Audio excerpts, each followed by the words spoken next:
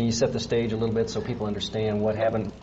In 1969, 14 black student athletes were kicked off their university's American football team for planning a show of support against racism. We were really protesting our treatment on the field. Amazing Sports Stories from the BBC World Service tells their story. We became brothers that day when you did that to us. We made a change. Fighting for what we deserve. Search for Amazing Sports Stories wherever you get your BBC podcasts.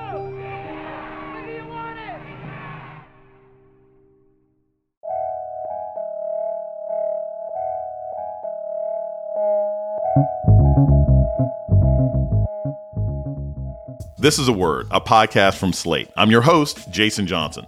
The Supreme Court is supposed to be a co-equal branch of the government, but many of the court's critics say it's out of control, doing the bidding of political conservatives and shredding the rights of vulnerable Americans. So its legitimacy is the only currency that it has, and the conservatives are burning it. Political analyst Elie Mystal on what's ahead this session of the Supreme Court on A Word with me, Jason Johnson. Stay tuned.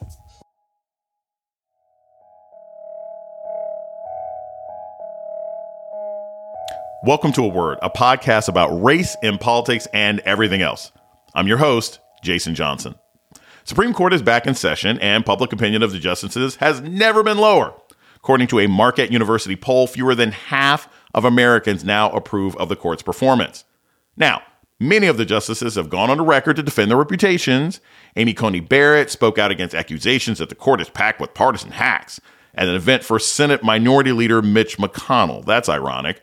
While liberal Justice Stephen Breyer is hoping to remind people of the court's mission.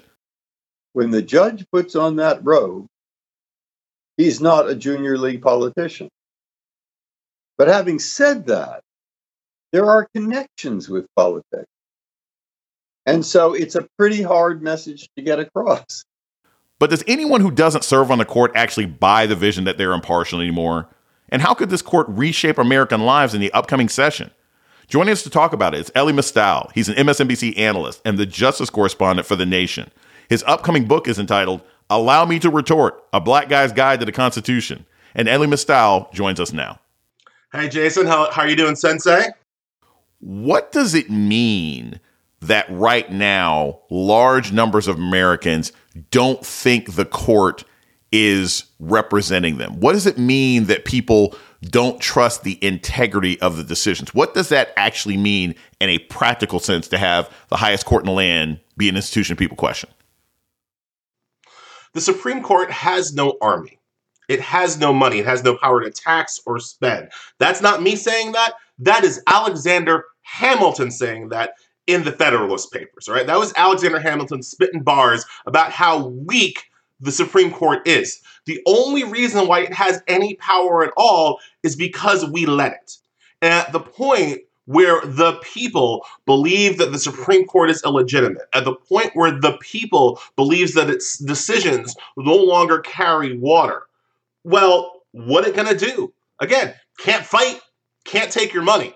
So its legitimacy is the only currency that it has, and the conservatives are burning it. And they're taking their only legitimacy currency and throwing it out of the window in their rush and excitement to achieve victory in the culture wars. This is the thing about that. You know, we're both old enough to remember the 2000 election, right?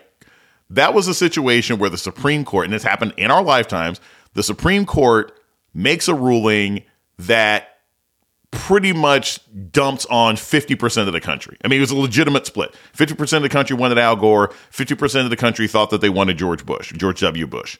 And the Supreme Court said, yeah, so what? And of course, there were tons of conflicts of interest on the part of conservative justices at the time. Even after that, public confidence with the court did not drop as far as we have it right now. What is the difference between what happened 20 years ago, which is an election that people they were actively going against something that people have participated in voluntarily versus what they are doing right now? What's the difference in why people feel so much worse about the institution? There are a couple of reasons. First of all, look, I was first year in law school when Bush v. Gore dropped, right? So my entire legal kind of journey is shaped by that decision, right? Despite the dripping hypocrisy of the conservatives on that day, with Sandra Day O'Connor basically deciding that she didn't want Al Gore to be president, and Antonin Scalia going against his entire ideological philosophy to make George W. Bush president. Despite all of that, the key thing that the court had in 2000 that it doesn't have in 2021 is the knowledge that the people who were on the court got there fairly. I might have spent my entire life disagreeing with Antonin Scalia, but I cannot disagree that he legitimately, through the regular process, was placed on the Supreme Court and in a position of judgment. Same with Sandra Day O'Connor, same with all 5 conservatives who voted for George W. Bush. George W. Bush might have been an illegitimate president, but I could not say that the 5 justices that made him so were illegitimate justices. We all saw how Neil Gorsuch greedily was happy to take that boon from Mitch McConnell. We all saw what happened with Amy Coney Barrett. Look, you can have Gorsuch or Barrett, but you can't have both, right? Like you can stick your flag in the sand that you can't have a confirmed justice during an election year, and so that's how Gorsuch gets on. But then you can't have Barrett. Or you can flip it, whenever the justices come up, you got to put them on, which means you can have Barrett, but you can't have Gorsuch, right? And then they put an alleged attempted rapist on the court in between. You know, the Kavanaugh hearings rivaled the O.J. Simpson trial as far as the ratings and level of attention that people paid. So, yes, you've got 2 illegitimate process judges sandwiching a guy whose personal and financial integrity is so bad that there's only in the Trump administration could he have ever gotten a job. Right? And it's this guy. It's this man. He gets to be now, according to the Supreme Court, the 5th vote to decide whether or not women have the right to choose. You're literally putting a person who's been accused of forcing his will on a teenage girl in charge of forcing teenage girls to carry pregnancies to term against their will. That is monstrous. That is monstrous. And that is why the Supreme Court's kind of public perception has taken such a hit in recent years. It's not because of their decisions. Their decisions are awful. I have literally made a whole career explaining why their decisions are awful. But the way that they've gotten the power to make those decisions is anti-democratic, anti-American, if not straight up immoral. We're going to take a short break. When we come back, more on the upcoming Supreme Court session with political analyst Elie Mystal. This is A Word with Jason Johnson. Stay tuned. This is Jason Johnson, host of A Word, Slate's podcast about race and politics and everything else. I want to take a moment to welcome our new listeners. If you've discovered A Word and like what you hear, please subscribe, rate, and review wherever you listen to podcasts. And let us know what you think by writing us at aword@slate.com. Thank you. This podcast is sponsored by Ramp. Are you the decision maker in your company? Consider this. For the first time in decades, there's a better option for a corporate card and spend management platform. Meet Ramp, the only corporate card and spend management system designed to help you spend less money so you can make more. Most corporate credit cards offer points as incentives, but those points amount to less than their worth in real cash value. Ramp's business cards offer you cash back, real money in your pocket. Plus, you control who spends what with each vendor. And Ramp's software collects and verifies receipts automatically, which means you'll stop wasteful spending and close your books in hours instead of days. Businesses that use Ramp add up to 5% to their bottom line the first year. If you're a decision maker, adding Ramp could be one of the best decisions you've ever made. And now get $250 when you join Ramp for free. Just go to ramp.com/easy. Ramp.com/easy. RAMP.com/easy. Cards issued by Sutton Bank and Celtic Bank, members of FDIC. Terms and conditions apply. You're listening to A Word with Jason Johnson. Today, we're talking about the latest from the Supreme Court with Elie Mystal.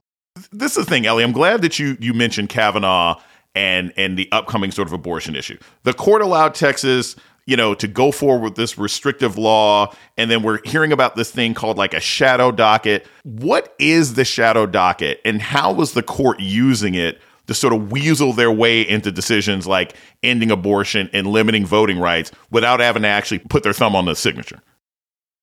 All right, if there's one thing most people know about the Supreme Court is that it takes a long time to get there. right? It's the wheels of justice grind slowly. Most people understand that, right? The shadow docket is at core is the emergency process, right? Some things we don't have time to wait for a long time, for years and years and years for it to get to the Supreme Court. So that's the emergency appeal. You appeal emergency to the Supreme Court. The Supreme Court quickly, without debate, without public hearing, they kind of make a decision, issue a ruling, bam, you're done, you live or die. That's what the shadow docket is for historically. There's nothing wrong inherently with having an emergency process for emergencies. What the conservatives have done is taken the emergency process and used it for things that are not emergencies. The conservatives have decided to overturn laws through its emergency shadow process without a full hearing, and importantly, without explaining what they do. It is particularly important that I understand why the Supreme Court does what it does, because the way our common law system works, it requires us to know not just what the law is, but why it is that way, so that we can iterate and figure out what other laws may or may not mean. That's how the common law system works, right? You have to explain in your opinion, your written long-ass opinion, that's why people go to law school, why you did a thing that you did. In the shadow docket, you don't have any explanation. So like for SB 8, for the Texas law, I don't really know why it's suddenly okay to use bounty hunters to subvert the Constitution. Brett Kavanaugh just said so. That's not law. That is authoritarianism. And you know, I can be light about it, but it's a direct threat to our system of government, and it's a direct threat to our rule of law. And they're doing it in plain sight, and nobody's stopping them. What are, say, one or two other really critical cases that you see that could happen in this court session that, you know, could basically fundamentally alter the balance of power in this country irrevocably? What else are we looking at, basically?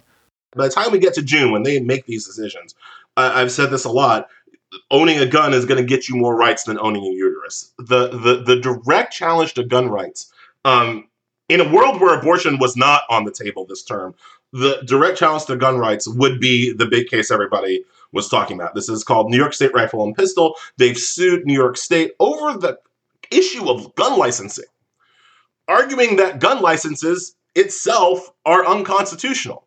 Which, I mean, look, the state can make you have a license to drive a car. The state can make you have a license to sell a beer. But according to the amosexuals, you don't need a license to own a gun and to carry it outside your house. That's their argument. The Supreme Court is likely going to agree with that argument. And the justification for that argument will stick in my craw particularly, because conservatives are going to agree because conservatives think the Second Amendment is the only amendment that counts. But they got some help over the course of this case with an amicus brief that's a friend of the court. That's ain't my business, but if you were looking for my opinion, here's what I think. Brief filed by a group of public defenders in the city who predominantly represent urban clients, urban being the euphemism in this world for black people and brown people. So these black attorneys argued that the New York State licensing requirements were racist. All of the arguments that a person like me would make about why kind of drug enforcement laws are racially biased, these public defenders made about gun laws. They said gun laws were used as a pretext to stop otherwise law-abiding people and harass them for no reason. That they had different penalties depending on the color of your skin, how hard you would get hit with an infraction. That the very people, I mean, get this in New York, the very people who control whether or not you can get a license or not are NYPD. Which ain't right? So the public defenders made really great arguments for why New York gun licensing requirements are racist. I agree with their arguments. They have identified a problem. They have come to the wrong solution. Their solution was to sidle up, get in bed with the amosexuals, and argue for gun rights, as opposed to arguing for civil rights. Argue for 14th Amendment equal protection rights. Don't argue for a more engorged, chesty, violent version of the Second Amendment. I have two predictions for this term. One, pain. Two, they're going to let Clarence Thomas write the gun decision, because they're going to let their boy write the pro-gun opinion in the language of civil rights that was given to him by the New York Public Defenders. And that will bother me when it happens. We're going to take a short break. When we come back, more on the upcoming Supreme Court session with political analyst Elie Mystal. This is A Word with Jason Johnson. Stay tuned. Can you set the stage a little bit so people understand what happened? In 1969, 14 black student athletes were kicked off their university's American football team for planning a show of support against racism. We were really protesting our treatment on the field. Amazing Sports Stories from the BBC World Service tells their story. We became brothers that day when you did that to us. We made a change. Fighting for what we deserve. Search for Amazing Sports Stories wherever you get your BBC podcasts.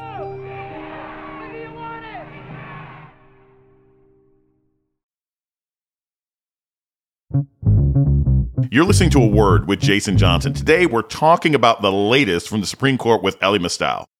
Elie, let's step back to almost this time last year, right? Everybody is gripping tables, biting their nails. Is Biden going to win this election? How is he going to win this election? But you were one of the people who, all throughout campaign season, was talking about what we needed to do with the Supreme Court. You were talking about the fact we need to expand the court. Can you sort of explain a bit why you want this court to be expanded and what expanding the court would look like? Court packing is the easiest thing to do to fix the court. Impeachment, you need 67 votes in the Senate. That ain't going to happen. Term limits, you probably need a constitutional amendment to have term limits. That ain't going to happen. Court packing, especially if you eliminate the filibuster, 51 votes, boom, passes House, passes Senate, signed by the president.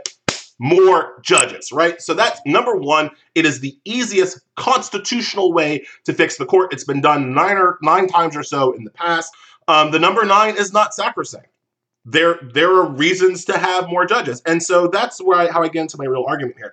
I support additional judges as revenge for what they did with Garland and Gorsuch and Kavanaugh and Barrett. I can support it on straight revenge grounds until the cows come home. However, there are better grounds. And those are reform grounds to support court expansion. One of the reasons why the court has lost its legitimacy is because the confirmation process itself is broken. If you cannot see that Mitch McConnell broke it, I cannot help you. But clearly our confirmation process is broken. And one of the reasons why it's broken is because it's entirely too politically important. Right? These people, you put them on the court, they're going to rule for generations. It would be malpractice to do anything other than go to the mattresses over these appointments, which the Democrats don't do. If you expanded the court, and I suggest adding 10 to 20 judges, the California Circuit Court of Appeals, the Ninth Circuit Court of Appeals has 29 judges. It works just fine. So I would add literally 10 or 20 judges. If you have one of 29 coming up for confirmation, it's not a make or break battle for your entire political party. So that's a way to reform the confirmation process. When you talk about the decision making coming out of the court, now I am a crazy lefty. I would like crazy lefty decisions from the court. But most people say they want moderate decisions from the court. Well, if you want moderate decisions from the court, the way to do it is not to appoint moderates who you don't even know if they're really moderate on this issue or that issue.